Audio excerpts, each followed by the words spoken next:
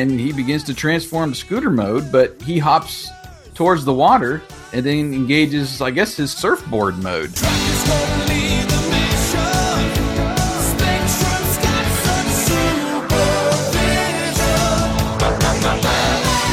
And Scott comments that he wishes they had the Thunderhawk instead of the Rent-A-Car, which that perplexed me. He goes everywhere with Thunderhawk. We see Mask entering the scene, as you said, all jumping off the cliff and transforming. To me, this is probably the best of the whole freaking episode. Mask cast. Computer, scan files. Select mask agents best suited for this mission. Jason Gross, radio broadcaster, retro gamer, blogger, Mask movie co-writer, vehicle codename 6000, 80s guru skills critical, Wyatt Bloom, broadcast technician, DJ, critic, Mask movie co-writer, vehicle codename Phoenix, 80s analysis vital. Personnel approved. Assemble Mobile Armored Strike Command.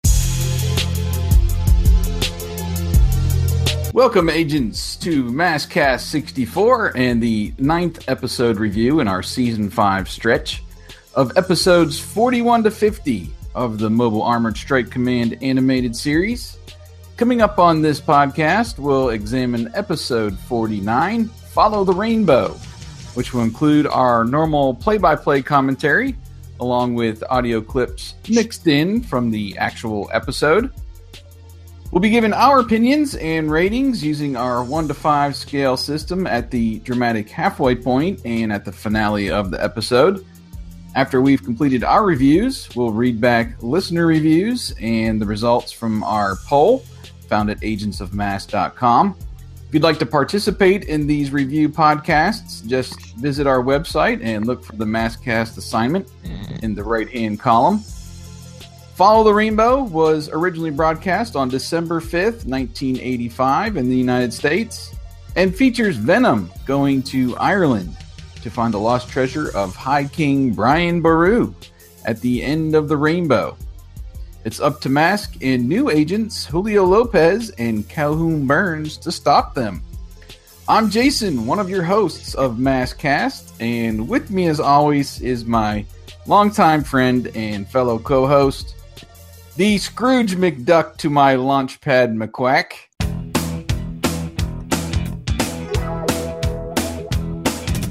Life is like a hurricane here in Duckburg. Wyatt, is your life like a hurricane right now?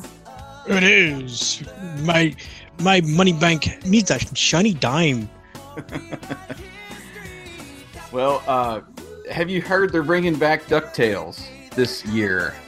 I have, and in fact, I think I texted you on my family's last little jaunt down to Disney World, where we saw one of the banners posted. So I'm eager to see what they do, and I don't know how they're going to voice Scrooge, since the actor that did the voice, I can't recall his name. He was also Wilbur on Mr. Ed, which I actually just recently learned. Makes sense now that I see the voice, hear the voice. But I'd like to see how that works out. I want to see if they bring back Launchpad and the whole. They have released a little, I wouldn't call it a trailer, but it's the new cast singing the theme song, and they do show, each actor and I believe who they're voicing as they're going through the theme song, and it looks like they're bringing pretty much every character back, and I don't think, from just what I've seen, and I don't know too much about the history of the show, I don't think they're bringing back any of the original actors, but I could be wrong, to voice the new DuckTales series. Well, I know it'd be very challenging to do Huey, Dewey, and Louie, but with technology as it is, I'm sure. Right. I hate to say it, Doug, but I think you might be out of a job before too long. I know you're retiring. But just, hey, Matt Trekker, click. And here's Matt. Right. You know, Right.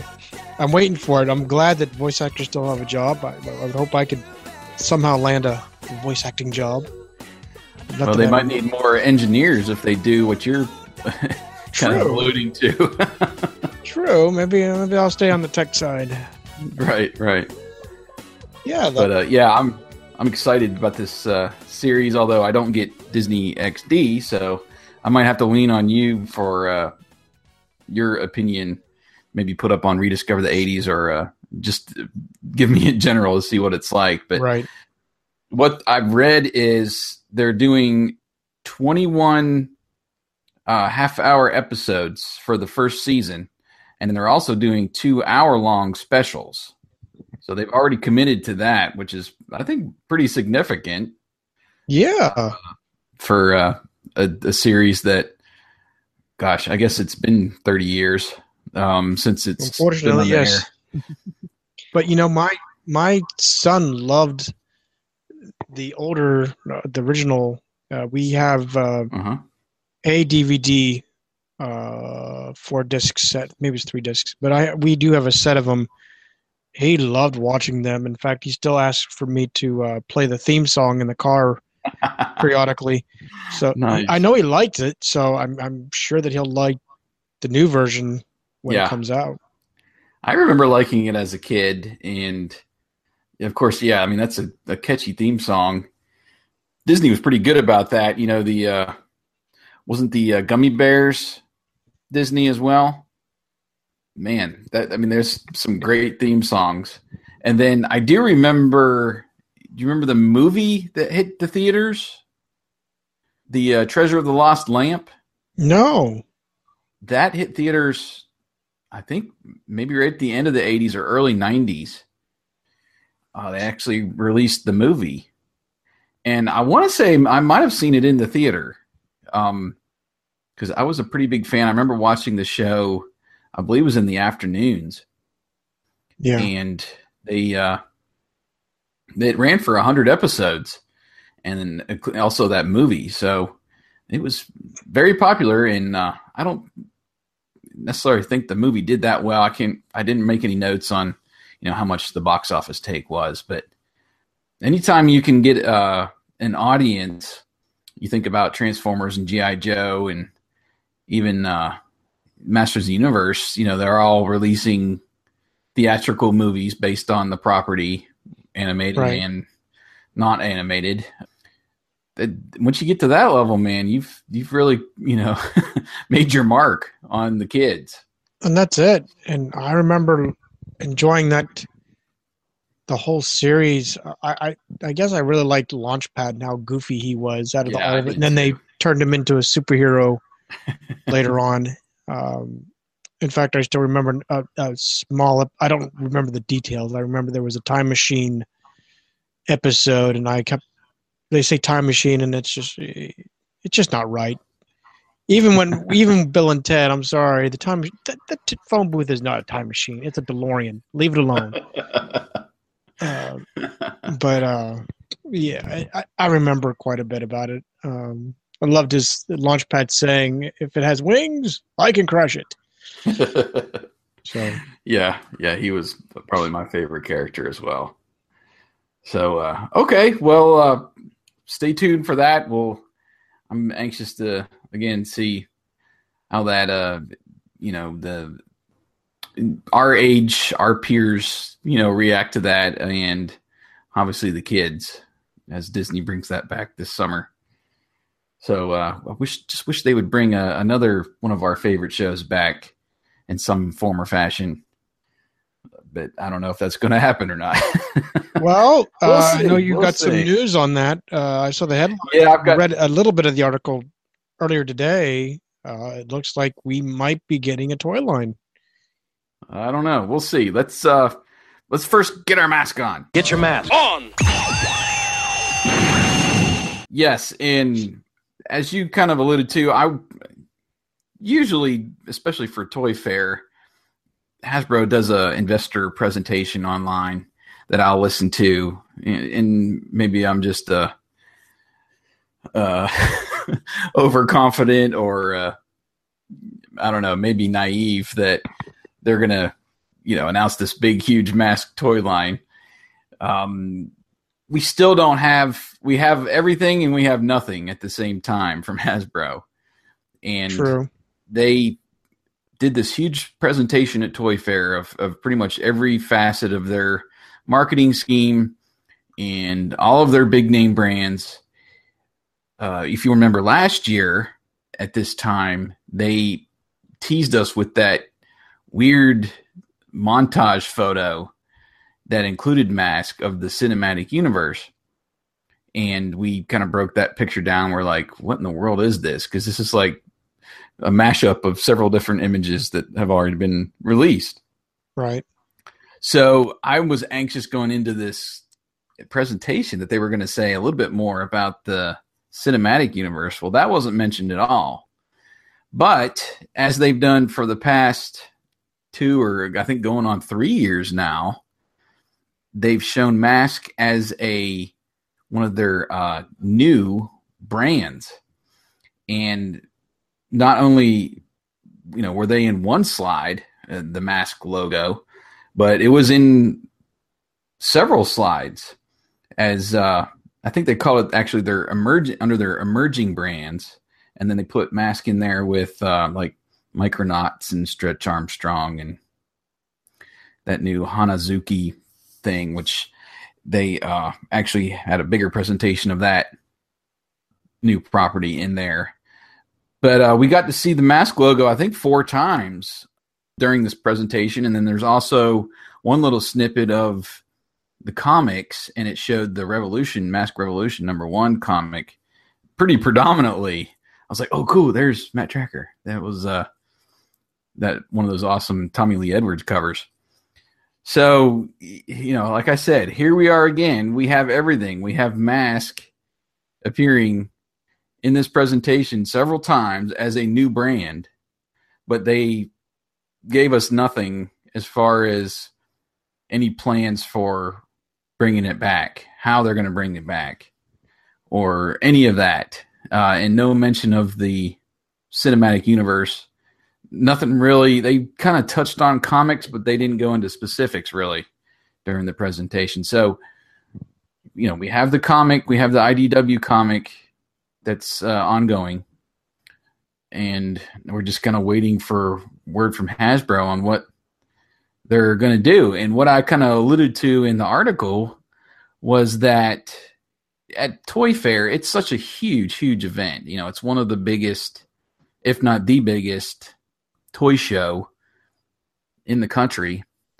And there's definitely limitations on how much they can display, how much they want to really go into. You go into those big shows, you're going to try to wow people real quick because there's just so much around them and all their competitors and everything. So what I alluded to in the article was that, well, maybe during their own show at this new HasCon that's coming up in September, they'll go a little bit deeper into each of their properties. They'll have more space to lay everything out, and I'm crossing my fingers that we'll see something or hear about something at HasCon. And I'm not saying that they'll have like prototypes or even any kind of creative there, but I don't know. Something tells me they're going to go a little bit further into that cinematic universe, at least during that show. So here we sit again. Right. Unfortunately, we just have to wait and see with them. They're not very, not even hint worthy. They give us that icon, the Mask logo, but right. We have no idea what's going to go on. And we don't know if they're teasing. We don't know. It's going to be like we said, we saw that one Mask logo when it first debuted, 2 years ago, and nothing. We didn't see anything. What are you thinking? And then all of a sudden it was comic books. So I would love to be hopeful that this is their key, that there's a movie lined up, but we haven't heard any askings for our script. So I'm just saying that won't happen, or at least not from our end. Right. But yeah, we just don't know, and I guess it's a clever thing for them because we are captivated. We just don't know, so we're just going to cling on to whatever is coming at us. But at the same time, it's like, what is it? Are you going to let us down? Are you going to make us wait 2 years before you knock us over with something else that we're not?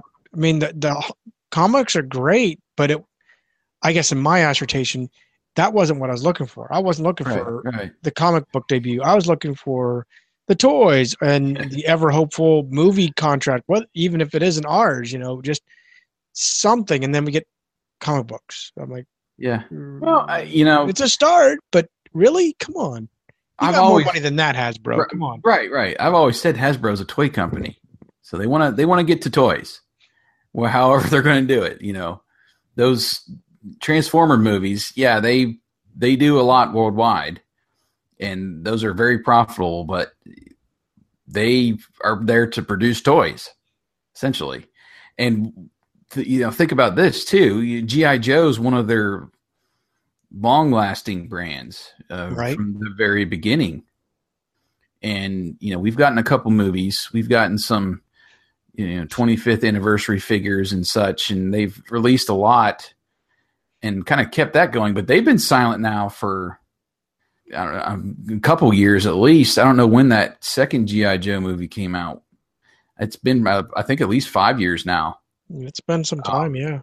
So that's even, G.I. Joe is so many levels above the Mask, and they're just kind of letting that sit. So it could be that they use G.I. Joe to kind of lead the charge, like they've said, in the cinematic universe. G.I. Joe's the first brand mentioned in all of their press releases and stuff up to this point. And then you get the supporting cast behind G.I. Joe, Mask, Micronauts, and Ramen. Right. Visionaries, I think, was the 5.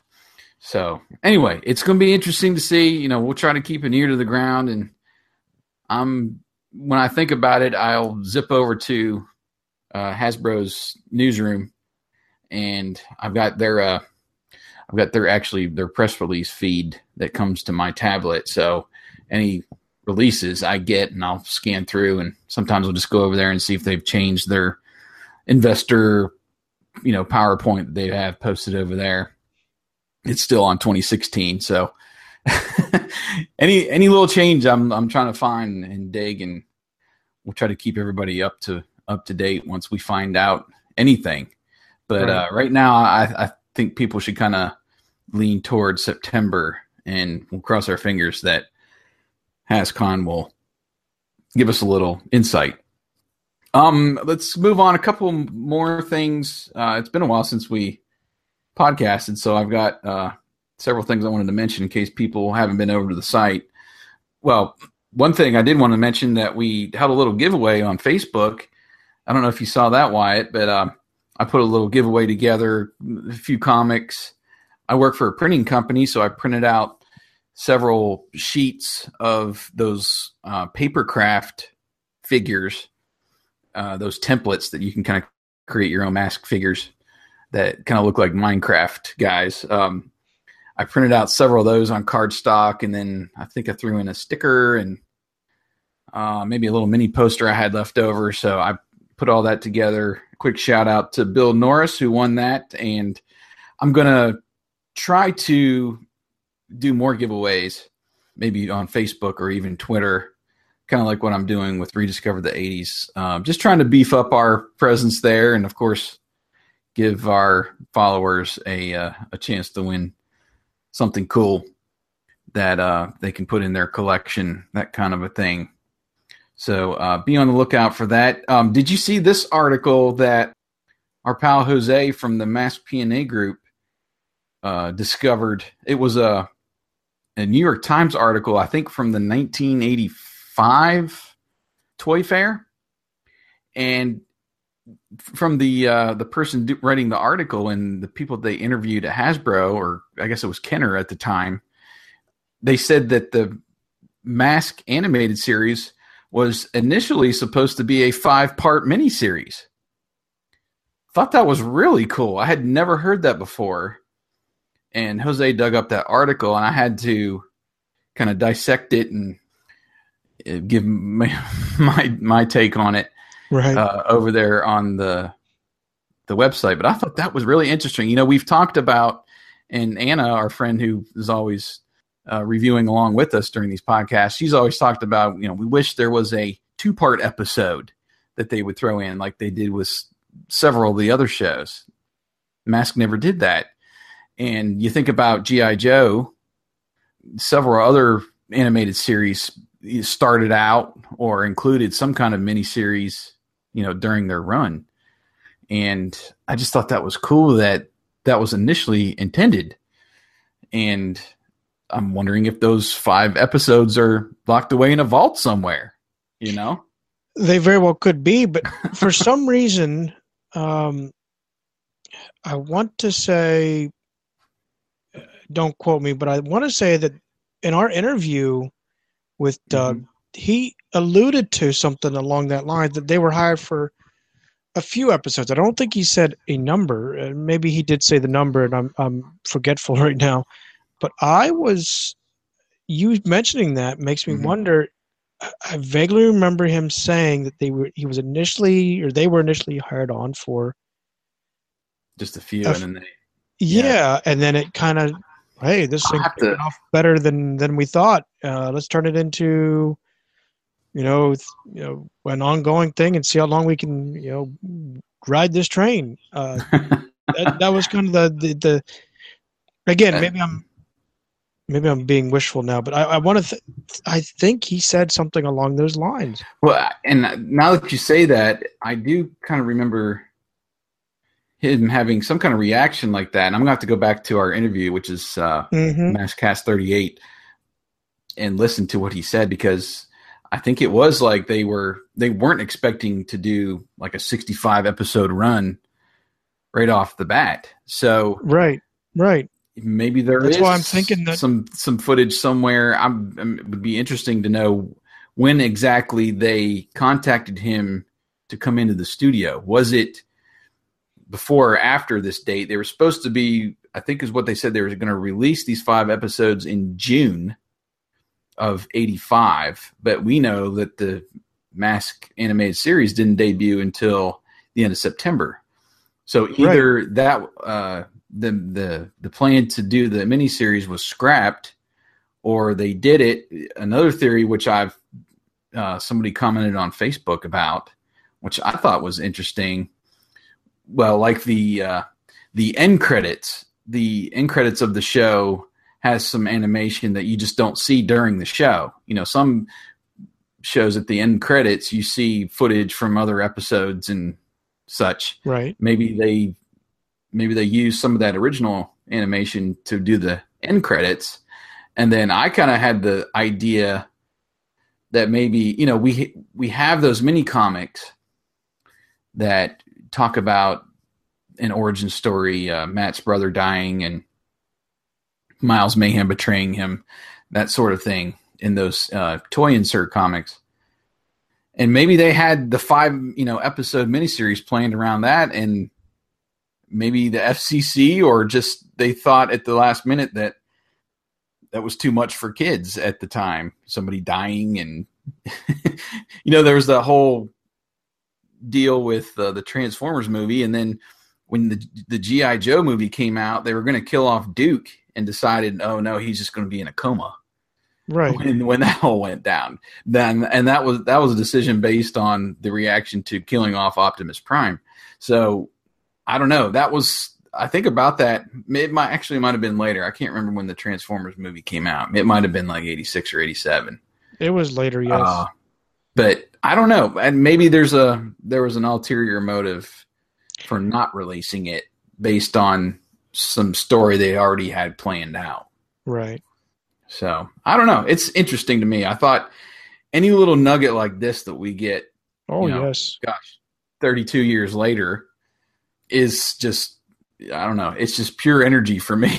I'm like, oh my gosh, really? And then I start digging, and you try to find more stuff, on the internet, and try to maybe seek out some people that might know the details of that. But now, 32 years later, a lot of those people are retired.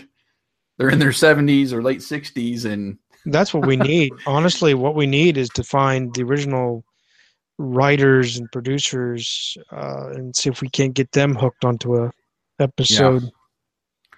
I've appealed to Mr. Saban several times through his website to release the rights to the soundtrack. So one of these online companies like La La Land Records, they released like the Masters of the Universe soundtrack. I'd love for somebody just to release the Mask soundtrack, even if it's just a digital release and not like on CD or anything like that. I mean, that would just be huge, and a huge for the community and just getting people back in, because the music of Mask for us. Yeah, awesome. I've been trying to appeal to him for years. To no avail. So anyway, all right. Well, that was a fun little thing that's popped up. A couple other things quickly that I've gone over on the site there to do. Building off our last show, I dove a little bit deeper into the Vortec history and just basically looking at all the vehicles and how closely they resembled Mask, and wanted to kind of expand on our previous podcast about that show. I was digging through, I love going to the archive.org and digging through like old magazines and everything that they have over there. And they have just slew of video game magazines from the 80s. And I found a few reviews of the Mask video game that was released, I believe, mainly over in Europe. It was for like the Amstrad and the ZX Spectrum consoles, that kind of a thing. And I posted a little snippet of the review. I actually gave it a pretty good review in that magazine. And I thought that was interesting that they were behind the creators on that game. And then I found a couple of fun little things. Found some fan art over on DeviantArt from Shiru Deku. I'm going to butcher that. I don't know if that's just a pen name or whatever, but he did some really cool designs of the characters, more or less real life style, and they added these cool like 80s neon fonts and stuff for their name. That was some really cool art. Go check that out. And then you remember the muscle figures from the 80s? Yes, I do. I forgot to mention those on our on our little toy box inventory on our other podcast when we did those. But these things were just really cool. And there's that whole Shapeways website where people design stuff specifically for 3D printers. And we've seen some of our friends from the community put weapons and all kinds of accessories and stuff from the original Kenner toy line, some of which, like that little piece that always gets broke off from Switchblade to keep the wings up, things like that. They've been really creative about putting accessories and such on there. And just got a quick post to our Facebook page. And I mean, these were really cool. I thought they're little miniature figures. They're only about 1.5 inches high. So I kind of likened them to those like muscle size figures from the 80s. And of course, they're not rubber. They're not that rubbery style. They're more like a harder plastic. But the designer, Trent Troop, he posted on our page. I saw the images and I was like, oh man, these are cool. And I got to share them. And I put them over there and got some pretty good reaction from fans, and some really good traffic came through our site after posting those.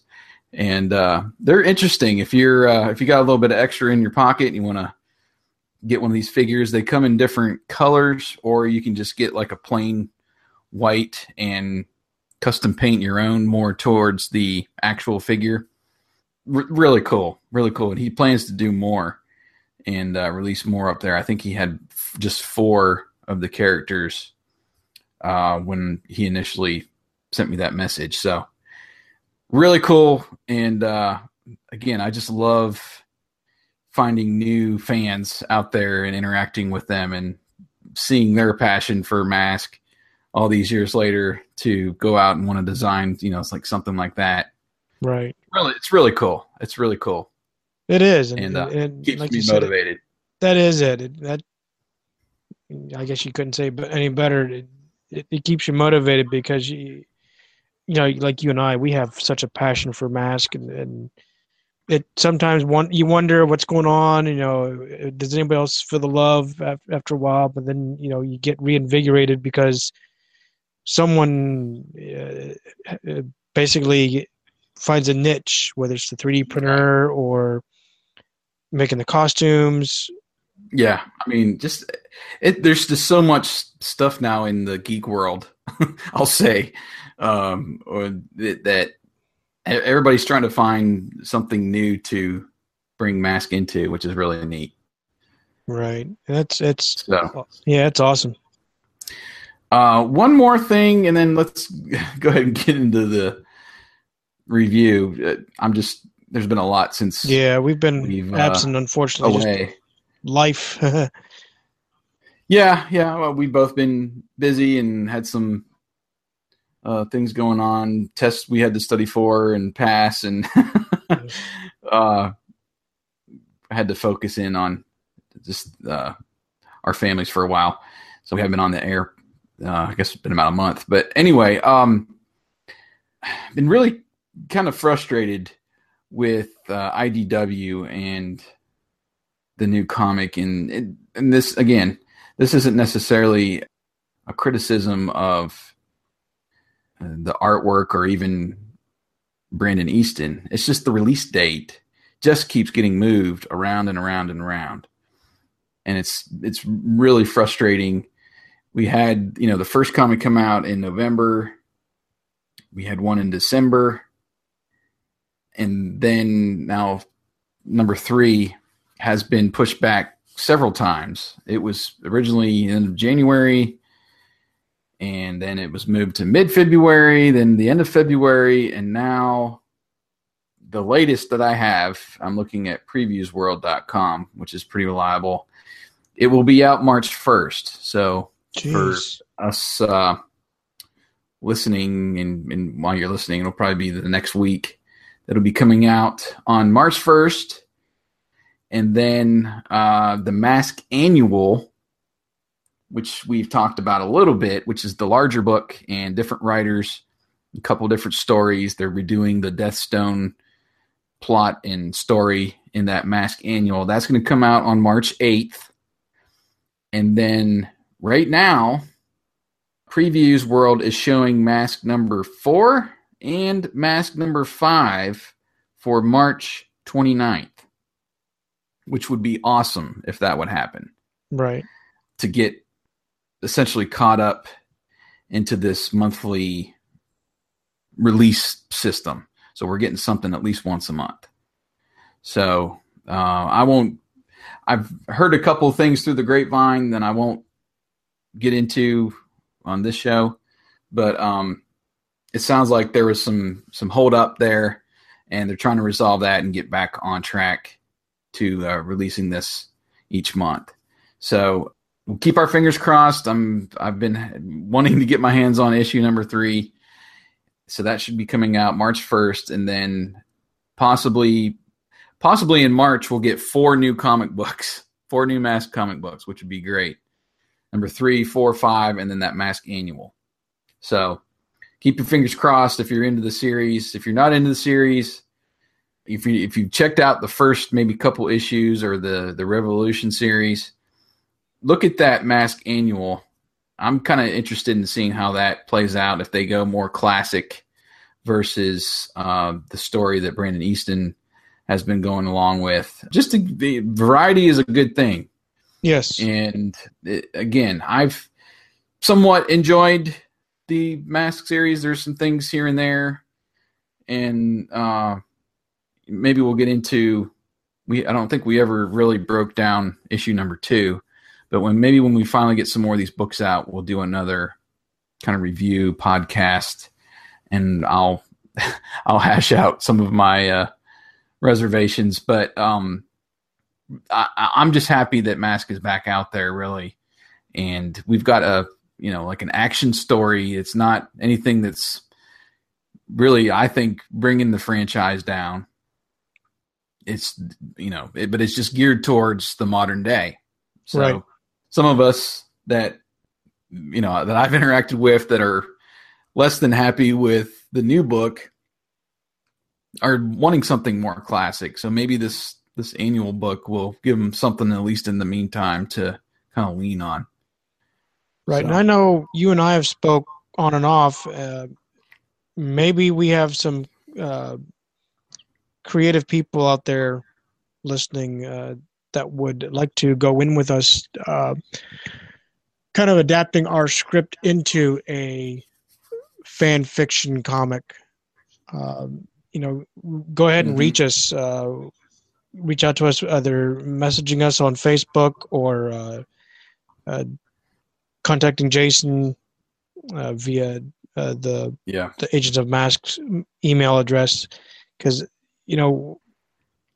just really we all have a take or passion for the franchise, and if there's anybody that's creative graphics, that's into doing comics, we're interested, at least talking. We can't pay, but Well, really we it's might be able to do a little bit, but yeah, I think it would be fun, and I've for a long time have really wanted to sit down and convert our movie script into something a little more readable. right. Not necessarily a full novel or book, but just something that's like more of a fan fiction, like you say, Right. that we can release and just let everybody know the story that we've been blabbing about on this show for a long time, just to see what they get their opinions and such. But Right. yeah. Anybody wants to reach out to us and do some creative work, even if it's just a few panels or a few scenes, would be really cool. Oh yeah. Jason at agentsofmass.com. You can reach me or just message us on Facebook there. So, well, we've gone on for a long time. It's going to be a long show. Yes, it Unless is. unless we zip through this review. But you ready to go to Ireland, partner? I am ready to start the Maskcast.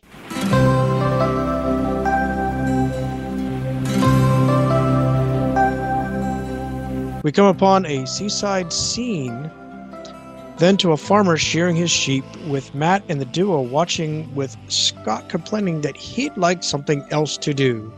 What a surprise.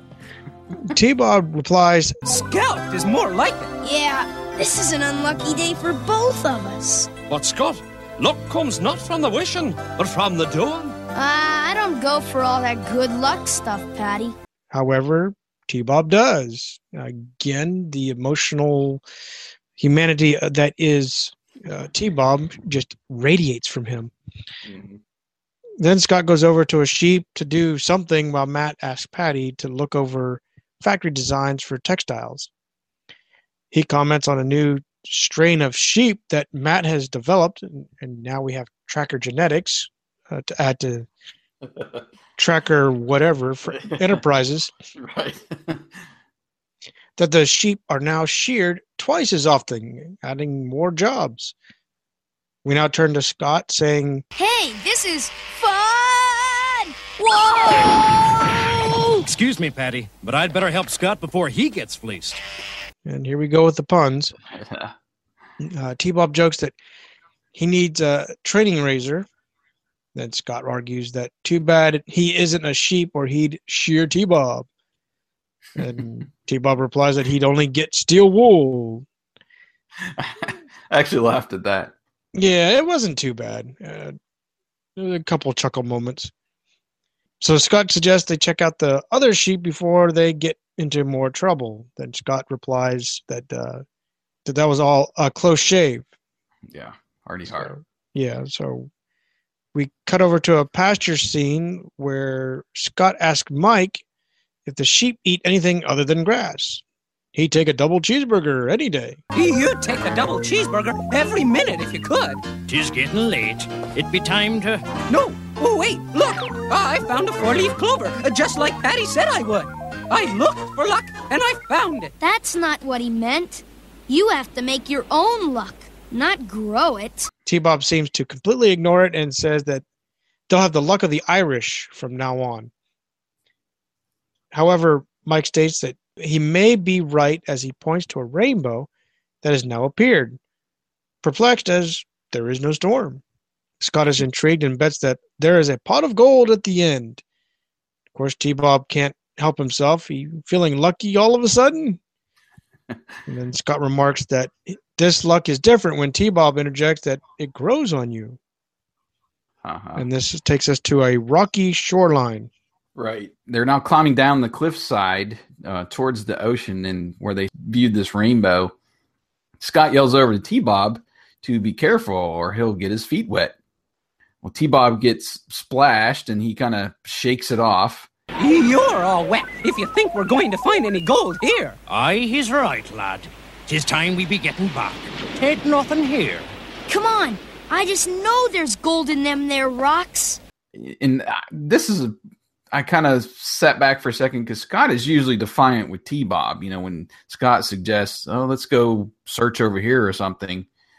And T-Bob says, well, your dad said, you know, right. He's like, it'll be okay. But this was really the first time I saw Scott really kind of defiant to somebody else or somebody that was actually supposed to be in charge. Right. You know. Another adult. Seems to be his character, you know, to defy what anybody says, really. Right. And of course, he usually sneaks off anyway after Matt gives him the order to stay put, but he just never tells Matt no's to his face. You know, that's what was kind of brazen with me at this point, where he's just like, screw you, Mike. I'm going to go find this gold. Pretty much. Anyway, so they're farther ahead now. They're out on this like outcropping, and Scott tells them to look. And unbelievably, he does see a pot of gold. By the curl of a leprechaun's nose, I'll not be believing it. Well, I do. My 4-leaf clover did bring us luck. You mean our 4-leaf clover, T-Bob. Let's go tell Dad. And at this point, I was like, what? Why don't you keep going? You went down that far. Why are you walking away? Well, exactly. We learned later in the episode, obviously, that they couldn't reach it. There was some water in between, or there was another little island where the gold was, so they couldn't get to it. But they didn't really explain it here, and I was like, why just go now? That's it. So anyway, so we get back to the farmhouse. Scott tells him the whole story of seeing the gold. Even though Mike saw it too, he changes his story, thinking that he didn't see it and that Scott and T-Bob may have been kissed with fairy dust or something. I can't remember what he says there. Yeah, that's exactly it. Scott kind of scowls at him, and then he now reiterates to Matt that they did see it. And then he isn't kissing anyone. And he gives a big, like, yuck. Right. Which I kind of actually laughed at. Matt asks him if he's sure it wasn't just the sun. 'Tis true that these hills oft play tricks with your mind. Besides, they'd believe anything after they found the shamrock. It's a sham, all right. If you be excusing me, Mr. Tracker, I be going to round up me sheep now. Scott asks why would he lie if they did see the gold? And T-Bob says he's referring to Mike, he's full of baloney, like the castle Patty told him about. Well, Matt corrects him, it's Blarney, and suggests they go take a ride there. So he pulls out this like picture from his briefcase, and he's I think it was Scott that still thinks it's, or maybe it was T-Bob, looks like a roll of baloney or something. Anyway, there was some baloney joke there. But Matt kind of shrugs them off at this point and decide to go sightseeing. So now we get to the castle. And this is where Scott asks why kissing a Blarney Stone was fun. Matt says that it's supposed to make you more eloquent as he holds Scott's legs. You know, fancy words that no one understands but pretends to.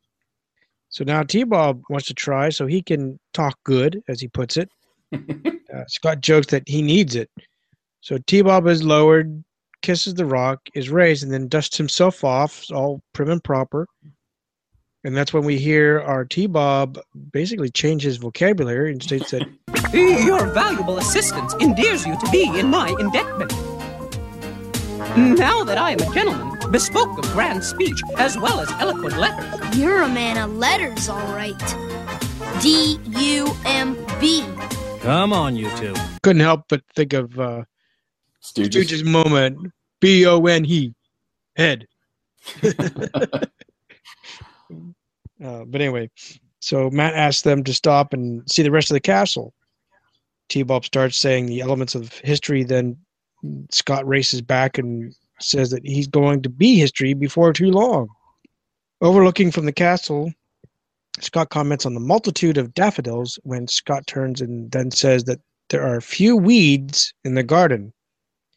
Matt says that he's starting to make sense as we see Switchblade, Manta, Piranha, and Jackhammer arrive on the horizon. Venom!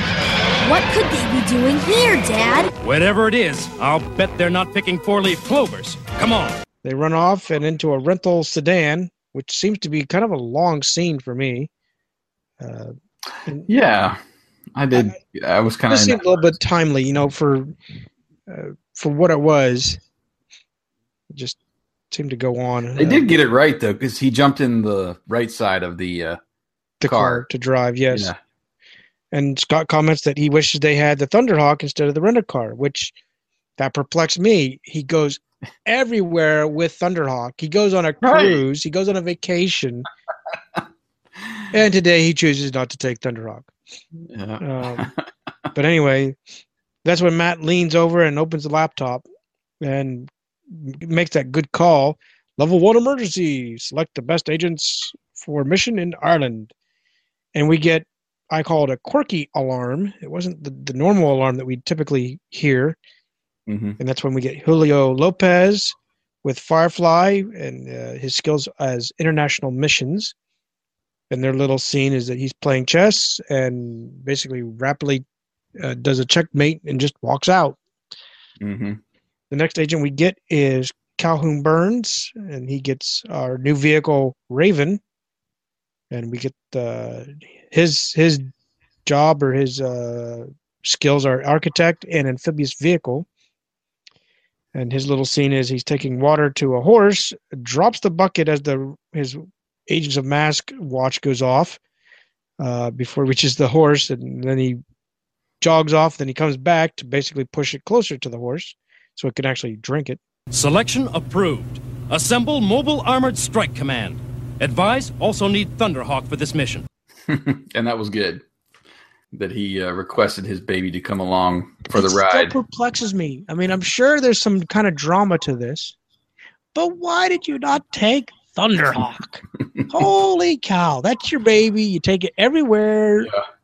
Jeez. Well, if you think about some of the episodes that we've rated a little more highly, it's where he's kind of caught in the jungle or he's out somewhere, doesn't have his mask, doesn't have Thunderhawk or anything to help him, and he gets cornered. It's I guess the dramatic effect for it, but they didn't really incorporate that into the episode. No, that's why it disconnects me. You know, they jump in the rental car and go.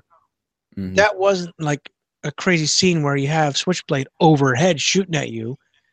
Now you wish you had Thunderhawk. It's right. More of we see them coming over the horizon. Yeah, we better 180 it and at least get a running chance and call in the troops. That's not. I mean, the danger is impending, but not like I said, not like Switchblade. Right there, you are, trucker. I'm gonna get you, and bombs them. You're right. Yeah, I agree. Well, after Matt alludes to dropping Scott and T-Bob and the fighting O'Trackers back at the farm there, We get to another farmhouse with all the Venom vehicles parked outside, and we see our pal Mike there that was watching Scott and T-Bob tell Mayhem. "'Tis true, Mr. Mayhem. I be seeing the treasure of Brian Boru with me own eyes." Who is this Brian? What's his name? Sounds like a 2-bit thief to me. Probably one of your relatives, Rax. Shut up! I want to hear more about this treasure. According to the legend, King Baru left behind a lost pot of gold, and I found it down by the rocks, just like I told you. You told me. Now get lost. And then he tells Rax and Dagger to prepare the vehicles and Vanessa to check the supplies, that they're leaving immediately. Well, Mike asks about his share of the treasure for essentially telling them, and Mayhem tells him that his share is his life. I thought that was a good line. Right. Mike then tells Mayhem that the treasure is probably cursed by leprechauns, and he hopes fairy darts pierce his black heart. And he kind of walks out. Dagger says he doesn't want to get hit by any fairy darts, as Mayhem kind of grabs him by the collar and escorts him out, saying that he has had enough foolishness and he wants the treasure. Right. And Venom rolls out from there. And then we head back to the farm. Matt is telling Scott and T-Bob he's got some important work to do and tells them to stay there and, of course, to stay out of trouble. Well, T-Bob, who is still holding his shamrock, says they'll be as good as gold. Right. And, they're going to be, I kind of said to myself, they're going to be going looking for the gold. Right. Well, to me, I don't know if you saw it, but when he's holding his shamrock, to me, he looked like he was doing the He-Man pose. I can't remember the line. It's been so long. I have the power. Yeah, I have the power. That's what it looked like to me. It's like he was doing the He-Man stance. I didn't catch that. Anyway, so Matt, he rolls out in his rental car, and I was kind of wondering where they were going to rendezvous with the agents. They didn't really, I would have thought maybe they would do it, back at the farm or somewhere. But anyway, they didn't really go into that. No. Scott tells T-Bob that it's a good idea that they'll find the gold and prove they weren't lying. I was like, I knew it. I knew they were going to go after it. T-Bob says, what does he have to fear with his lucky 4-leaf clover and a sinking feeling in his stomach? And I was like, well, he has a stomach. Scott says they'll go get the gold in his raft and that they won't sink. T-Bob reminds him that that's what they said about the Titanic, though. Wow. And we are then headed out to sea now with Scott and T-Bob. As they are rowing. Boy, this is dangerous, Scott. I expect to see icebergs any minute. But we couldn't get down to the end of the rainbow. From up on the cliff? This is the only way we can get in.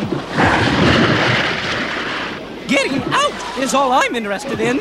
So they were, to me, it was like, so they were like, back at the scene, originally, they were like a hop away to getting on to the little tiny remote, not so remote island.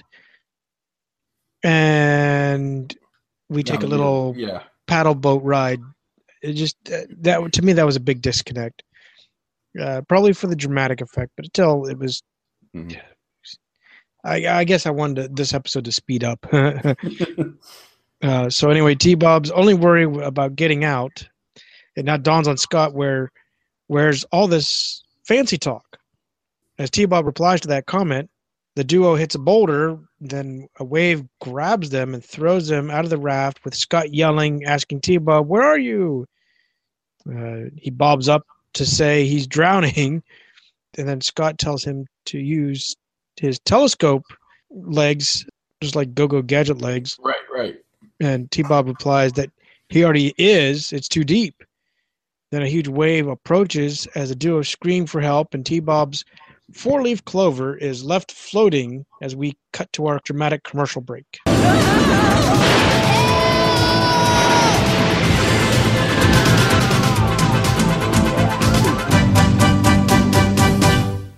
So where does this leave you? I'm almost hesitant to ask.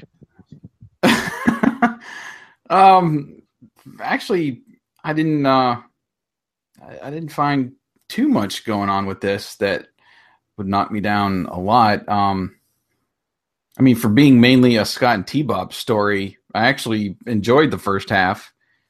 Really like how they did the break, leaving it to kind of the imagination more of the viewer, showing that Clover just floating around, on the surface and wondering where they are or what happened, get sucked under the water, those waves and stuff. And it's dangerous out there in those cliffs and all that.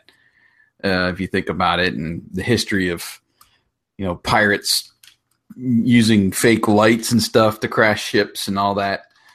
So, yeah, I mean, I don't know. I kind of like the drama at the halfway point. The story was somewhat predictable, I guess, and it's kind of silly to think that Venom would be interested in just one pot of gold. I was hoping Mike's kind of ties to Venom would be somewhat explained further and give more of a reason of how he was, connected with them to begin with. How he thought I found gold, I'm going to call Mayhem. Was he a trainee or, that kind of stuff interests me, I guess. Right. Trying to think what his ties were. There was a few roll my eyes moments early, but I actually thought the duo's interaction was more natural and funnier than most episodes. They were really harping on each other's quirks, which is, I think, a lot better than just using puns. Scott was talking to, T-Bob about all of his proper language he was using and getting on him for that, and his Clover, and then T-Bob was harping on him for not believing in luck, and then all of a sudden he now believes in luck. That kind of a thing. They're playing off each other more than just, I'm just going to insert this pun right here. So I kind of thought the humor was a little bit better.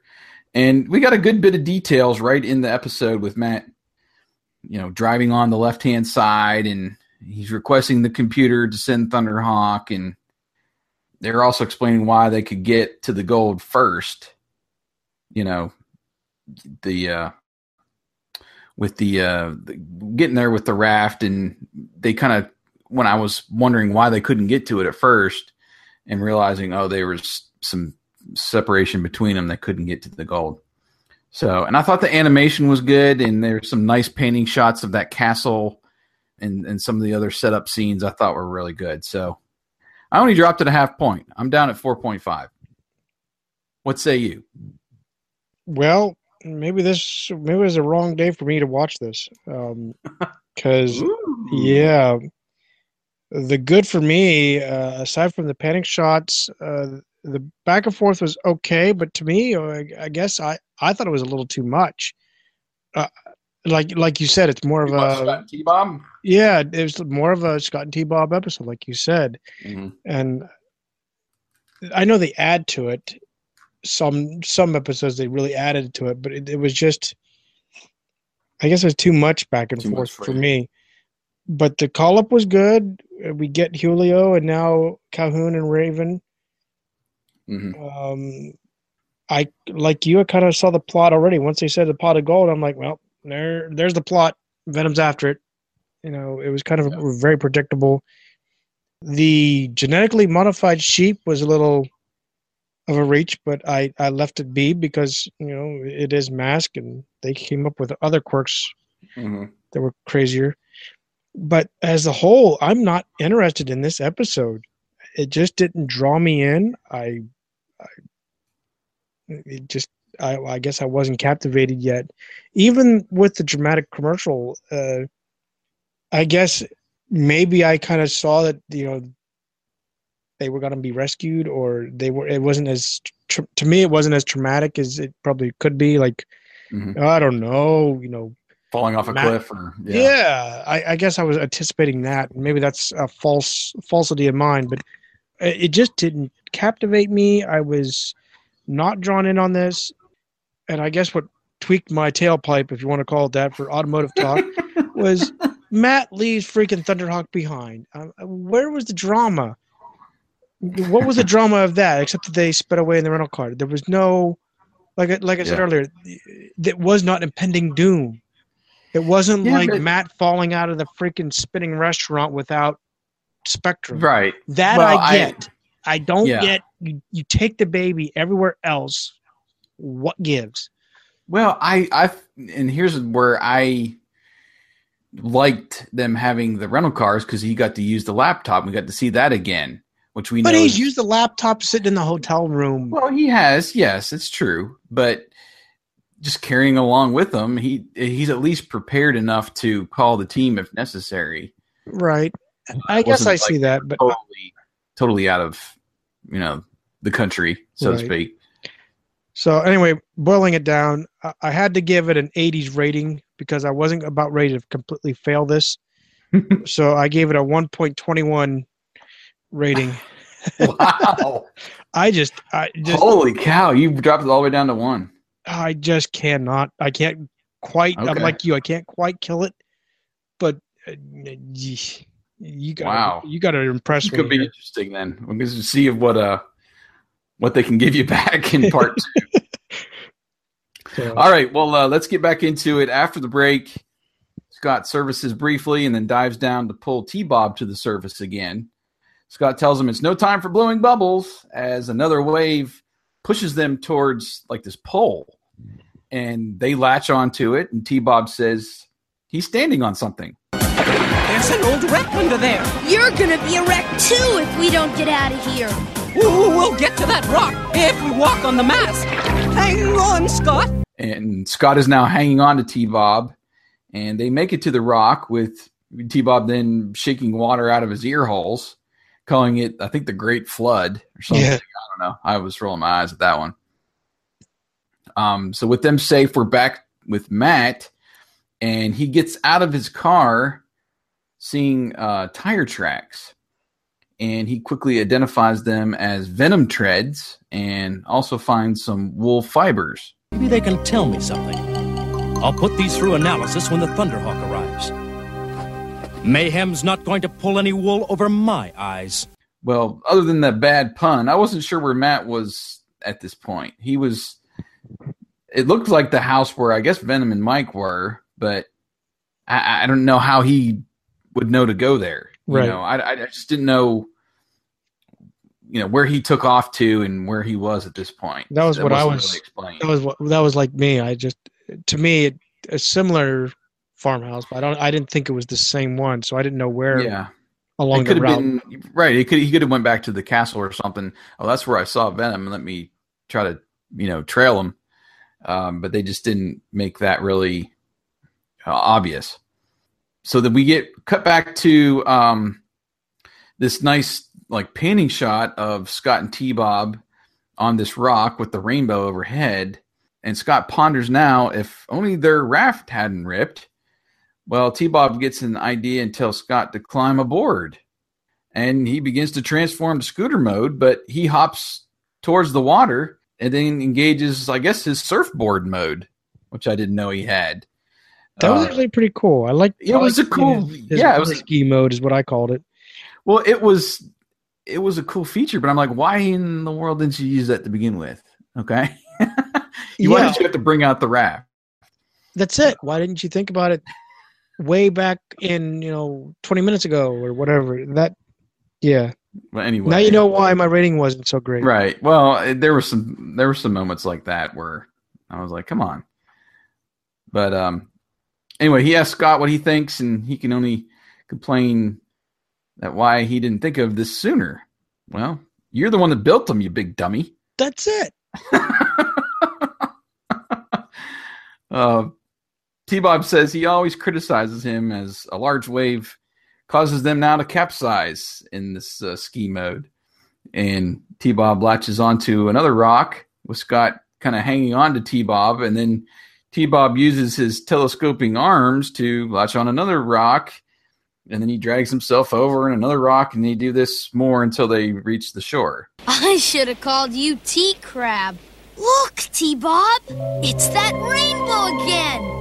This time I'm going to get that pot of gold. And this is where Scott is They're actually disappointed, saying that it's merely an illusion.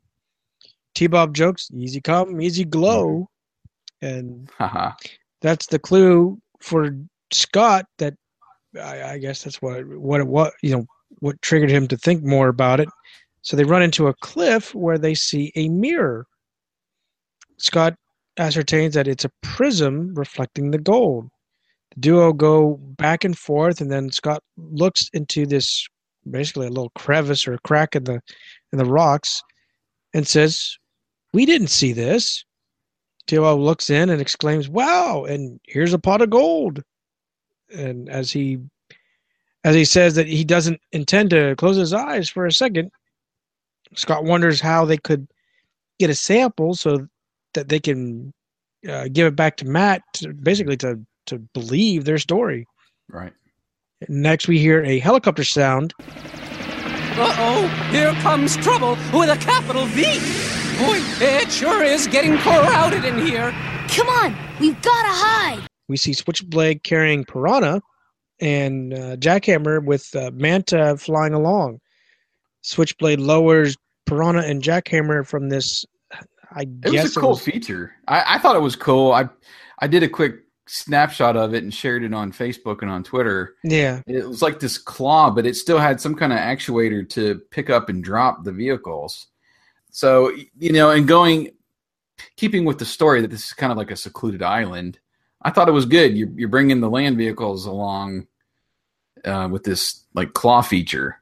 Right. So I thought that was kind of cool. It was. So anyway, they lower the vehicles. Venom lands and comes up to the projected image of the pot of gold. Hey, look at all that gold! The shepherd was right. Close your mouth, Rax, before a bat mistakes it for a cave. And that's actually pretty good.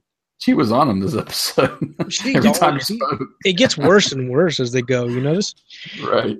So Dagger is elated as well, with Miles shouting, "Shut up." I swear that's all Miles knows how to say anymore.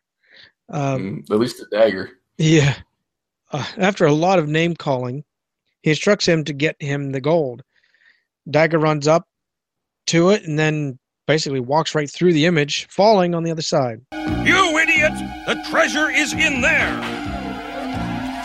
Blast it out of there! And they peek through the crevice where he instructs them to blast the gold out of there. And that's when we cut to our transport plane, which is flying in and landing. Finally. Yeah, really. No, I did put that in there because I thought, finally we get to this point where it arrives and it lands in a field with Matt looking on. As it comes to stop, it opens its big, huge, I call them the mouth doors of the plane. And Matt jogs up the ramp and drives out Thunderhawk with Firefly and Raven following behind. And the transport plane then flies off, and the agents kind of huddle around Thunderhawk's computer for analysis of the fibers. Subject confirmed. Gold fibers. Result of analysis. Fibers are from new strain of tracker sheep. Not exactly Mary's little lamb. You're right. Patty and Mike are the only ones handling those sheep. Let's go question them. And the vehicles roll out. And I was trying to put the story together here. Okay, well, maybe Matt was back at that farmhouse where Venom was, and he found the fibers from Mike being there, and now they're going back to ask Mike. Well, I don't know why they just didn't talk to him in the first place about what was going on. Anyway, we get back to Patty's farm, and the masked agents confront Mike, and he admits to wanting a share of the gold. He says work as a farmhand leaves him with his hands being the only thing that lines his pockets. Julio kind of confronts him here, saying that... Seems to me you don't care what you have to do to line those pockets. The gold would have been mine, but those thieves threw me out after I told them where it was. About this gold, sir, where did it come from? Calhoun asks what gold he was talking about, and Mike tells him about the legend of Brian Boru and about how the gold was used to capture ships crashing into the island, and when they spotted the gold. And Matt now thinks that Scott and T-Bob were telling the truth, and they run off to their vehicles again. And Mike warns them, like he did to Venom, that they're doomed by 1,000 fairy darts, just like Mayhem and his friends. And Julio asks Matt where to, and Matt says to follow the rainbow. So we get back to the cave where we've got Jackhammer and Piranha converting and beginning to laser blast a hole in the wall to reach the gold. Still hiding around the corner, which I did a panorama of this shot here. This was pretty cool where Scott and T-Bob are kind of hiding and the vehicles are in the horizon there up on this hill. Scott tells T-Bob to rock away, and T-Bob throws this rock and lands on Jackhammer's windshield guard. Hey, who did that? Loafing again, Dagger? Move these rocks, now! But I did! The leprechauns moved them back! I won't take any more lame brain excuses from a lame brain. Now get back to work. You know what the shepherd said. Them leprechauns guard this place, and they're gonna get us with them fairy dogs. You moronic jerk! I'll give you something to worry about if you don't keep working. So Mayhem kind of kicks a rock in frustration, which lands next to T-Bob, and T-Bob hurls it back at Dagger, which causes him to jump, which is kind of a fun scene there. Yeah. And then we finally get Mask now approaching with an awesome, maybe the best part of the whole, or our best highlight of the whole episode with this transformation sequence. It was. We see Mask entering the scene, as you said, all jumping off the cliff and transforming. To me, this is probably the best of the whole freaking episode. Well, it's cool. They just kind of drive off a cliff and expect their cars to convert. You know, what would happen if they didn't at that time? Yeah. But I don't know. It was really cool. It was. But, you know, me and noticing things, there was no mask commands when the masks come on. Matt says, there's the rainbow, and Venom is properly at the end. A surprised Mayhem yells, Mask! To your vehicles! Dagger, continue blasting! I like they caught the detail of Miles's eyes, like they were very surprised. Mm-hmm. Venom jumps in their vehicles with their masks coming down, and we see a quick shot of the masked vehicles. Then the duo comment, it's Matt and the team. T-Bob also adding, just in time. Matt starts blasting at Manta and Piranha, shattering Manta's windshield, which was good to see. Mm-hmm. Raven takes aim at Switchblade. Aim to do better next time. Time for a swim, Mask! These discs will lure that shark Mayhem where I want him.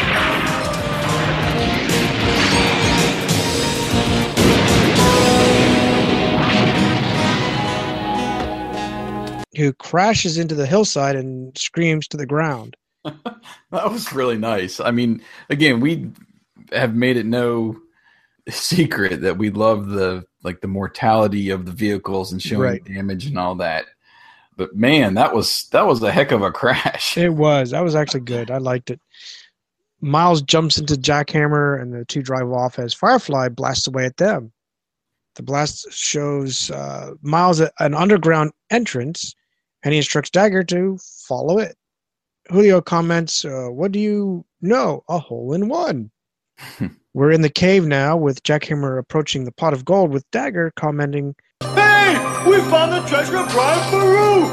And there's none of them leprechauns in sight! Shut up, you brainless cretin! We'll load up what we can, then we'll come back for the rest. On the surface... I thought that at that point, it's one little pot of gold. Shouldn't they be able to fit it all in Jackhammer in one load? You would think. And what gets me is he says we'll fit it all and come back for the rest. Well, they didn't even do that for that load, the last gold load. They balled it up in Santa's sack. Right. It looked like there was 2 tons there before. So. Right. Yeah. So on the surface, Matt is chasing Rax and Vanessa. Rax asks, doesn't that tin can pilot ever give up, as he comically falls into the hole and coincidentally falls off his bike? Well, we haven't seen that for a while, so that was actually pretty good. Right. Yeah. We were due for a Rax crash. Yeah. Vanessa pulls up and says, get in, Rax, before I change my mind.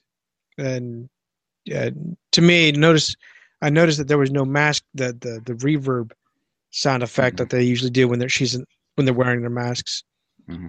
She transforms Manta into jet mode, and Matt notices the duo. It can be Scott and T-Bob. Not again. Then we saw Mayhem and Dagger loading up the gold. You should have seen what we did to them. Dagger was convinced we were leprechauns. Yeah, it's too bad the leprechauns aren't really around to protect the gold. Maybe there are.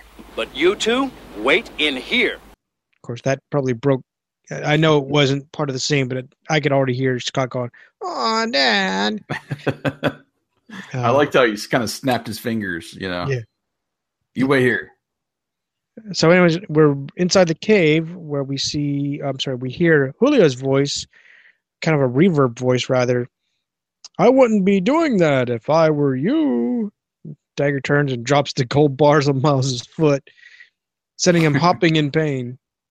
Next, we see a very small pink silhouette as it warns them. "The wrath of all the wee people in Ireland be upon ye if you don't return our gold."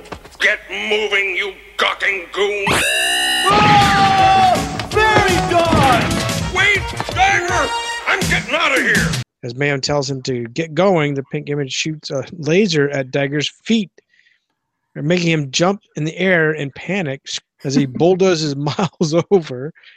Suddenly, Miles is now scared and says, "Wait, I'm getting out of here."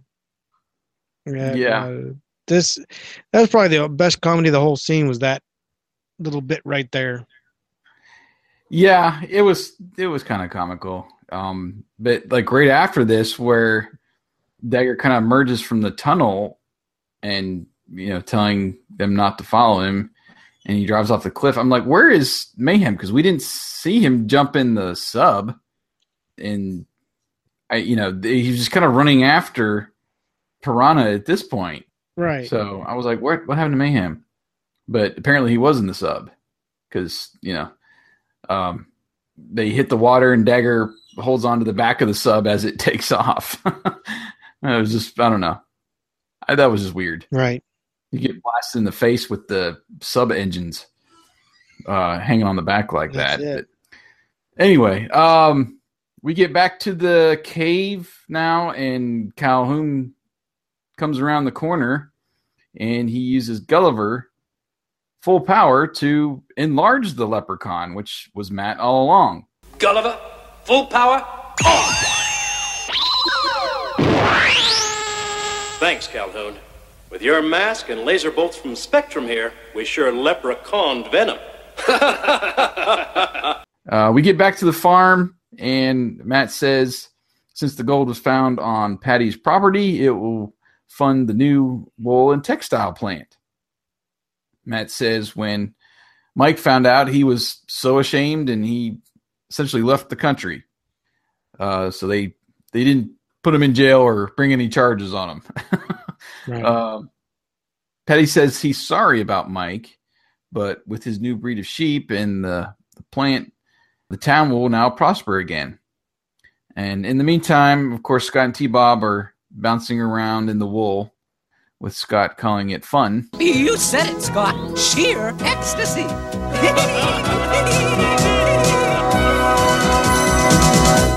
As they all, of course, chuckle, and we pan out from the barn and fade to black to the end of the episode. And we fade right up into, of course, our PSA. Where they are having a family barbecue with Scott saying, "What a slow burn, T-Bob." Those burgers aren't even cooking. Yeah, they're in the pink, all right. I know how to hurry them up. Scott, don't ever add lighter fluid to a fire. It could explode. "Yeah, you're right, Dad," he replies. T-Bob gives him a burger and asks, "Try it now." Scott replies, "It's good. Well done, T-Bob." And they all have a laugh. I was like, he just kind of grabs the burger right off the grill. I was like, that's not hot. Exactly. A big bite. I don't know. Yeah, it is a cartoon. Right. Well, I guess getting into where I landed on the final rating. Just in the second half, I did like the drama at the halftime. I liked that they somewhat worked together to get the safety, although Scott, he pulled T-Bob up, and but it was essentially T-Bob that kind of saved the day, moving them back to the shore. I liked Switchblade's extension, the car carrier there. I thought that was a fun new feature. Mm-hmm. I thought that Switchblades, being destroyed in that battle, I thought it was going to be over kind of at that point. They were going to bail, because usually once a vehicle or something gets destroyed, and even with Rax toppling and going in Manta and Manta flying off, I thought it was going to be over at that point. But it lasted a little bit longer than I expected after that, and doing that whole little trick with Gulliver. So we got, these episodes where we get the new agents. There was kind of a standard or precedence that's been set of there's usually some pretty good sequence or transformation sequence, and usually we'll get to use their mask at least once so we can see what it does, and we can kind of get introduced to the characters. So we had a good one pretty much for Raven. We got the Gulliver use. We got Raven shooting those discs like the toy. We got to see Firefly transform, in that sequence that we talked about that we thought was probably the best part of the episode. Didn't get Julio's mask, which I think is Steamer. Didn't get that at all. So I don't know. I guess it was okay. We got introduced to them somewhat. I could tell Julio, and obviously with his name that he's Hispanic, didn't know exactly what accent or where Calhoun was coming from. I don't know if you. I heard it, but I couldn't place where they were trying to. I don't know if it was like supposed to be Australian or I don't know. I couldn't. Yeah. Maybe it was just American. Who knows? But I couldn't really dip into that. And then of course although the disc didn't do anything other than just smack the side of the Switchblade, I thought the whole destruction sequence was pretty cool. Some of the bad things I put down, I'll just run through quick. I wasn't high on the sound effects on this episode for mainly the vehicles, but you mentioned a couple little things with the reverb effect that they were or weren't using with the masks. Right. Some were good, like the transport plane was really good, and I liked that scene and kind of how they watched it fly off. I'm always wondering who is flying that thing. If it's on autopilot or if it's Bruce up there, I'm just flying y'all over this time. But anyway, some of the vehicle sounds, the car sounds that are usually good, I for some reason didn't think they were that great this episode. As far as the story, I wish they had filled in a little bit more of the gaps and how they were connected, like Mike and how he contacted Mayhem. For me, Matt believing Scott and T-Bob about the gold after Mike was told Matt about the myth was, I don't know, I guess it was a little bit of a stretch.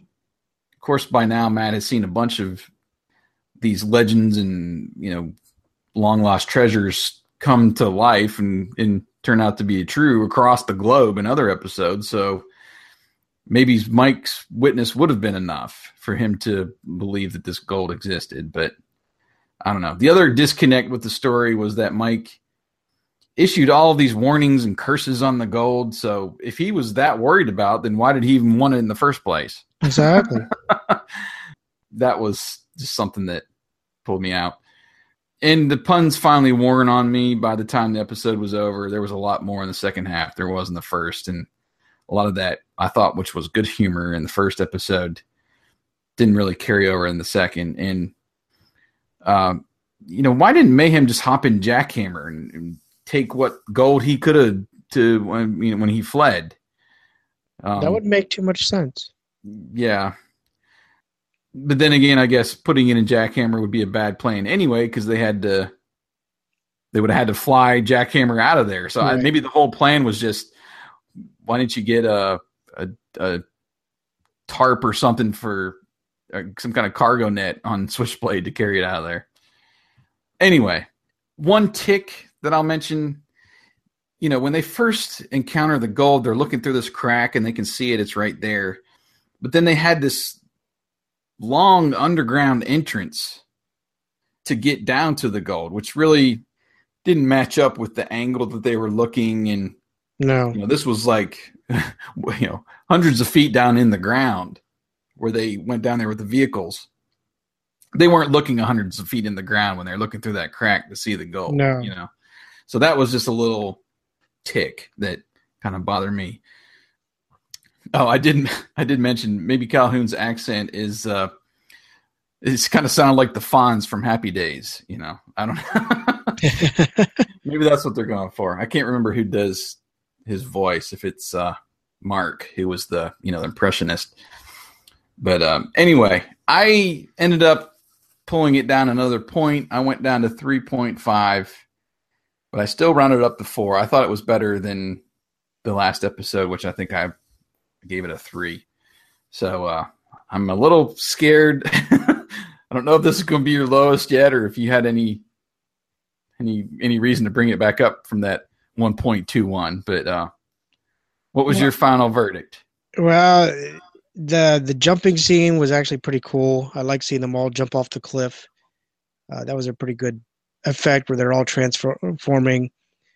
Got to see Raven and see what it does. I was a little disappointed. I thought this should do more than just basically lob a frisbee at someone, but it is what it is. But we still got to see the Gulliver mask and what it does. It's actually pretty impressive. It's a pretty cool feature, I thought. Yeah, I guess there's more comedy to me with all the bickering and yelling back and forth from Miles with the other Venom troops, yelling at Dagger and Vanessa and Rax bickering back and forth. That was actually fun for me. That helped push the ratings up a little bit.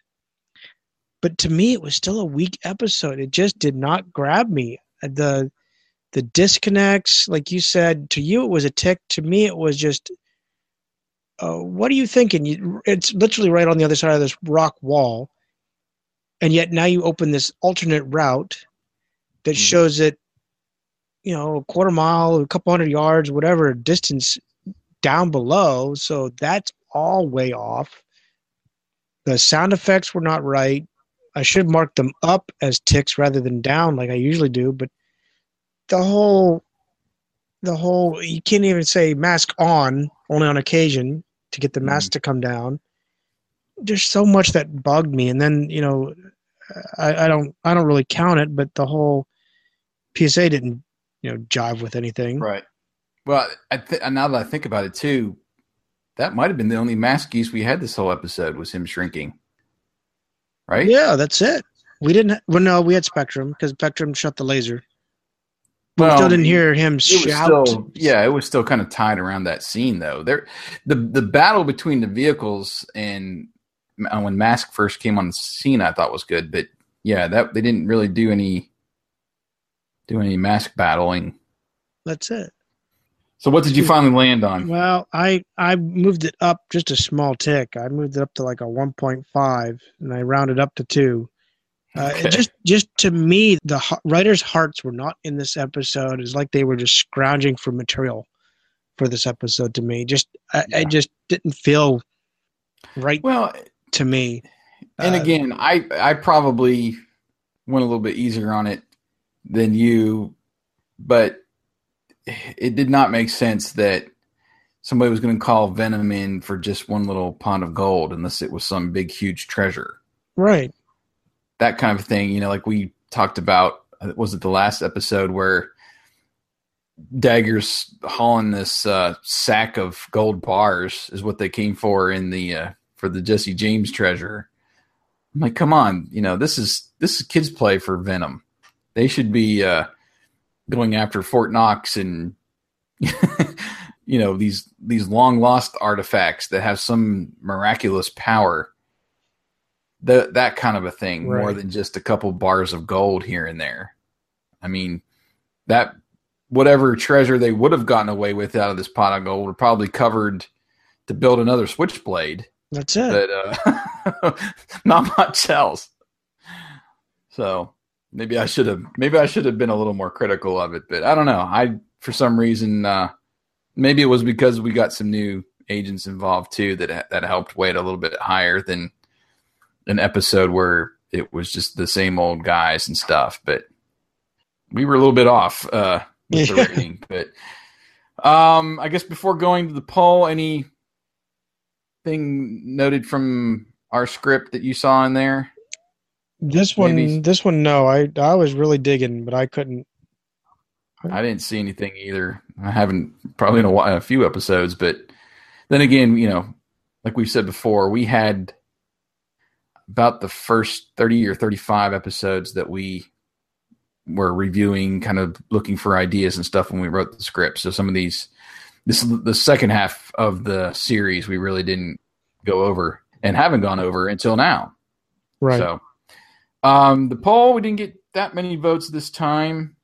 The overwhelming majority went to 4, which was 57% of the vote. And we just had one vote for 5, 3, and 2 at 14%. So it was a little top heavy as far as the voting goes. And we've got some comments here to pass along, our listener reviews, as we finish up our own reviews. Our first comment is John Trigonis.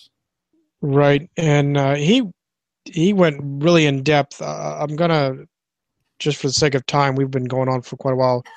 I'm going to kind of highlight it, if you don't mind, John. I enjoyed this episode. I watched it twice, actually mainly because the transformations of Thunderhawk, Raven, Firefly, and even Manta were some of the best I've ever watched in Mask. Overall, I didn't really catch too many flaws in this episode, except maybe some of the ones we've seen before. Matt assuming the treads could only belong to Venom, calling in a level 1 emergency for very little to go on. Fast forwarding, he kind of comments, he finishes up that all in all, I thought this was a very fun episode with lots of stellar animation, particularly in the transformations, but also in some of the wise shots of Ireland, the ocean, and the rocks. I think he meant to say wide shots there. But yeah, there were some great panning and pretty cool setup shots throughout. Next comment goes over to Decker. And this person says, pretty much like the episode for Calhoun Burns and Raven, which is my favorite toy as a kid. I've always wondered, because of this episode, where exactly they intended Agent Burns to be from. Plus, the way he says Gulliver always makes me smile. Keep up the great job reviewing episodes. It allows us fans to relive talking to our friends about the episodes like we were kids. So, thank you, Decker, for that compliment. And we've got another one here from Anna, of course. Right. This is a nice episode. Its highlights were when the mass vehicles transformed in the beginning of the battle, towards the end, in the split screens when the Mask and Venom masks come on. Mm-hmm. I also noticed that we see Manta transform back from its airplane mode. Correct me if I'm wrong, but I don't think it's very often that we see this, which is true. Going from airplane to car? Car, yeah. It's usually the other way around. True. In addition, I thought it was cool when Scott and T-Bob realized they were standing on a shipwreck, and how it's explained later how ships that came looking for the treasure were smashed against the rocks.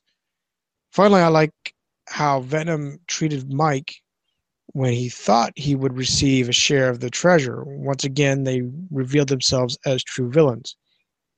However, like the Quest of the Canyon, I don't think this episode contained enough interesting or unusual to make it stand out from the rest of the treasure hunting stories. And also, like the Lost Fleet, it contains some stereotypes. They are incorrect, but who knows? Maybe portraying Ireland like this will attract more tourists. Well, and that's what they normally do with these. When they go to different countries, they play off their resources. They're essentially what they're known for. And yeah, it is kind of profiling, if you want to call it that. But I don't know. This episode didn't bother me too much.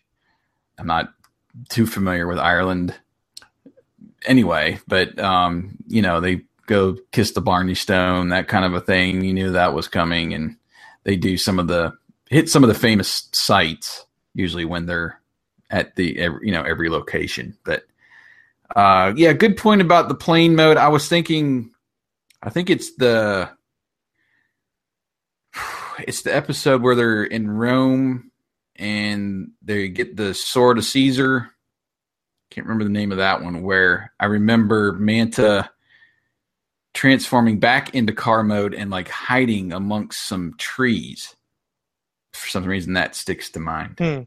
What was that? The ghost sword? No, it might have been Caesar's sword or something like that. Caesar's sword, yeah. Anyway, so yeah, that's a good call on that, Anna. And then we've got another lengthy kind of comment from Jade, who left it on Facebook. I'm going to try to zip through this like you kind of did, Wyatt. Highlights, she says, really like Scott and Matt, and Matt's reaction of T-Bob speaking eloquently after kissing the Blarney Stone. That car that Matt has to drive is hilariously boxy. Did like the details of him driving on the correct side of the road. Gulliver, I think, was used well for the episode because of Dagger's fear of being hit by the fairy darts. They kind of played on that, which I don't know. That was kind of a stretch too. How did they know that he was afraid? That's it. They wouldn't have really known that. Some quibbles, she says. All of this regards the sheep scenes. Too many jokes and bad puns. The wolf fibers and T-Bob saving the day in the water was far too convenient. While I love the scene where Mask tricks Venom and how they used Spectrum to create the fairy darts, how did Matt and Calhoun sneak in there without Mayhem and Dagger noticing? And then some comments on the two new agents. Julio, she says, though at least it looks good on him. He's got some really dated clothing. He's probably the worst offender of them all with the rolled up shirt and jacket sleeves. Kind of the Miami Vice look. And she wanted to see Steamer, as I did, or Streamer. Is it Steamer or Streamer? One of those two. Calhoun, I liked his introduction feeding the horses. He also seems a bit cryptic as Bruce with the Mary's Little Land comment. And she thinks he kind of looks like Ant-Man. It's some sort of weird Superman briefs with the top. Anyway, she thought his mask was cool from the front, and the back thought it was more like Blaster 2, which was Hondo's new mask. So she had some up and downs about that, but we appreciate the comment. And again, since it was been a while that we've gone on here and podcasted, we cut a few of the longer, lengthy comments short. So right. Hopefully you won't hold that against us, and we'll maybe do some more streamlined comments for the next episode. Like I said, we apologize. We've been life has gotten in our way for most of our delay. We hope to be recording this a little bit more frequently than we have. But like Jason said on the beginning of our podcast, I've had tests. We've had family and other things pop up. So yeah, we're hoping to do a lot more often. Yeah. Get back on track. And we've got one more episode essentially in the season. Episode 50, The Everglades Oddity. And this might be a fun one. This is where Matt Tracker is bitten by a venomous snake. And while he recovers, Alex Sector and Scott and T-Bob must lead the masked team to stop Venom's plan to steal the NASA space shuttle. So this might be interesting to see Matt out of the picture and what the team can do without him. If memory serves me correctly, we actually might get T-Bob flying Thunderhawk in this episode. So this should be interesting. I don't know which way it's going to go for me, but yeah, I guess we'll see. We'll see how it turns out, and then of course right after we review number 50, we'll do a quick walkthrough overview of season 5, and this is where we go back and give our ratings for each one, and we can kind of see how our overall rating of those 10 episodes stacked up to the 10 episodes of other seasons of Masscast that we've done up to this point. And that's usually fun, and we can get a peek ahead. I might do a little bit more peeking than I've done in the past to the next season, 51 to 60, and then we'll see. Maybe we can get that done this year. If we can get at least a review out each month and maybe double up on a couple of months, that could be possible. I think that was kind of the goal that we set, to try to get through episode 60 in 2017. So maybe we can keep on track with that and do some reviewing of the comics and get some of our friends and other fellow fans on the air with us to chat as well as we continue the journey that is Masscast. That is it. We've had an awesome time, a blast, as I usually say. Wanted to invite you, shameless plug, over to our other entity that we've also delayed for recently. That is Memory Jogger over on rediscoverthe80s.com. You'll learn a little bit more about us and basically what it was like for at least us growing up in the 80s, but not just 80s centric. We're spanning the decades, not just what we lived in, but what we watched in other decades. Like I used the analogy, we grew up with the '66 Batman. That was our thing back in the day. Monsters, Three Stooges. Yeah. So, but go ahead and find us on that. Otherwise, I think that wraps it up. So, on behalf of Jason, I am Wyatt, and thank you for listening to Masscast.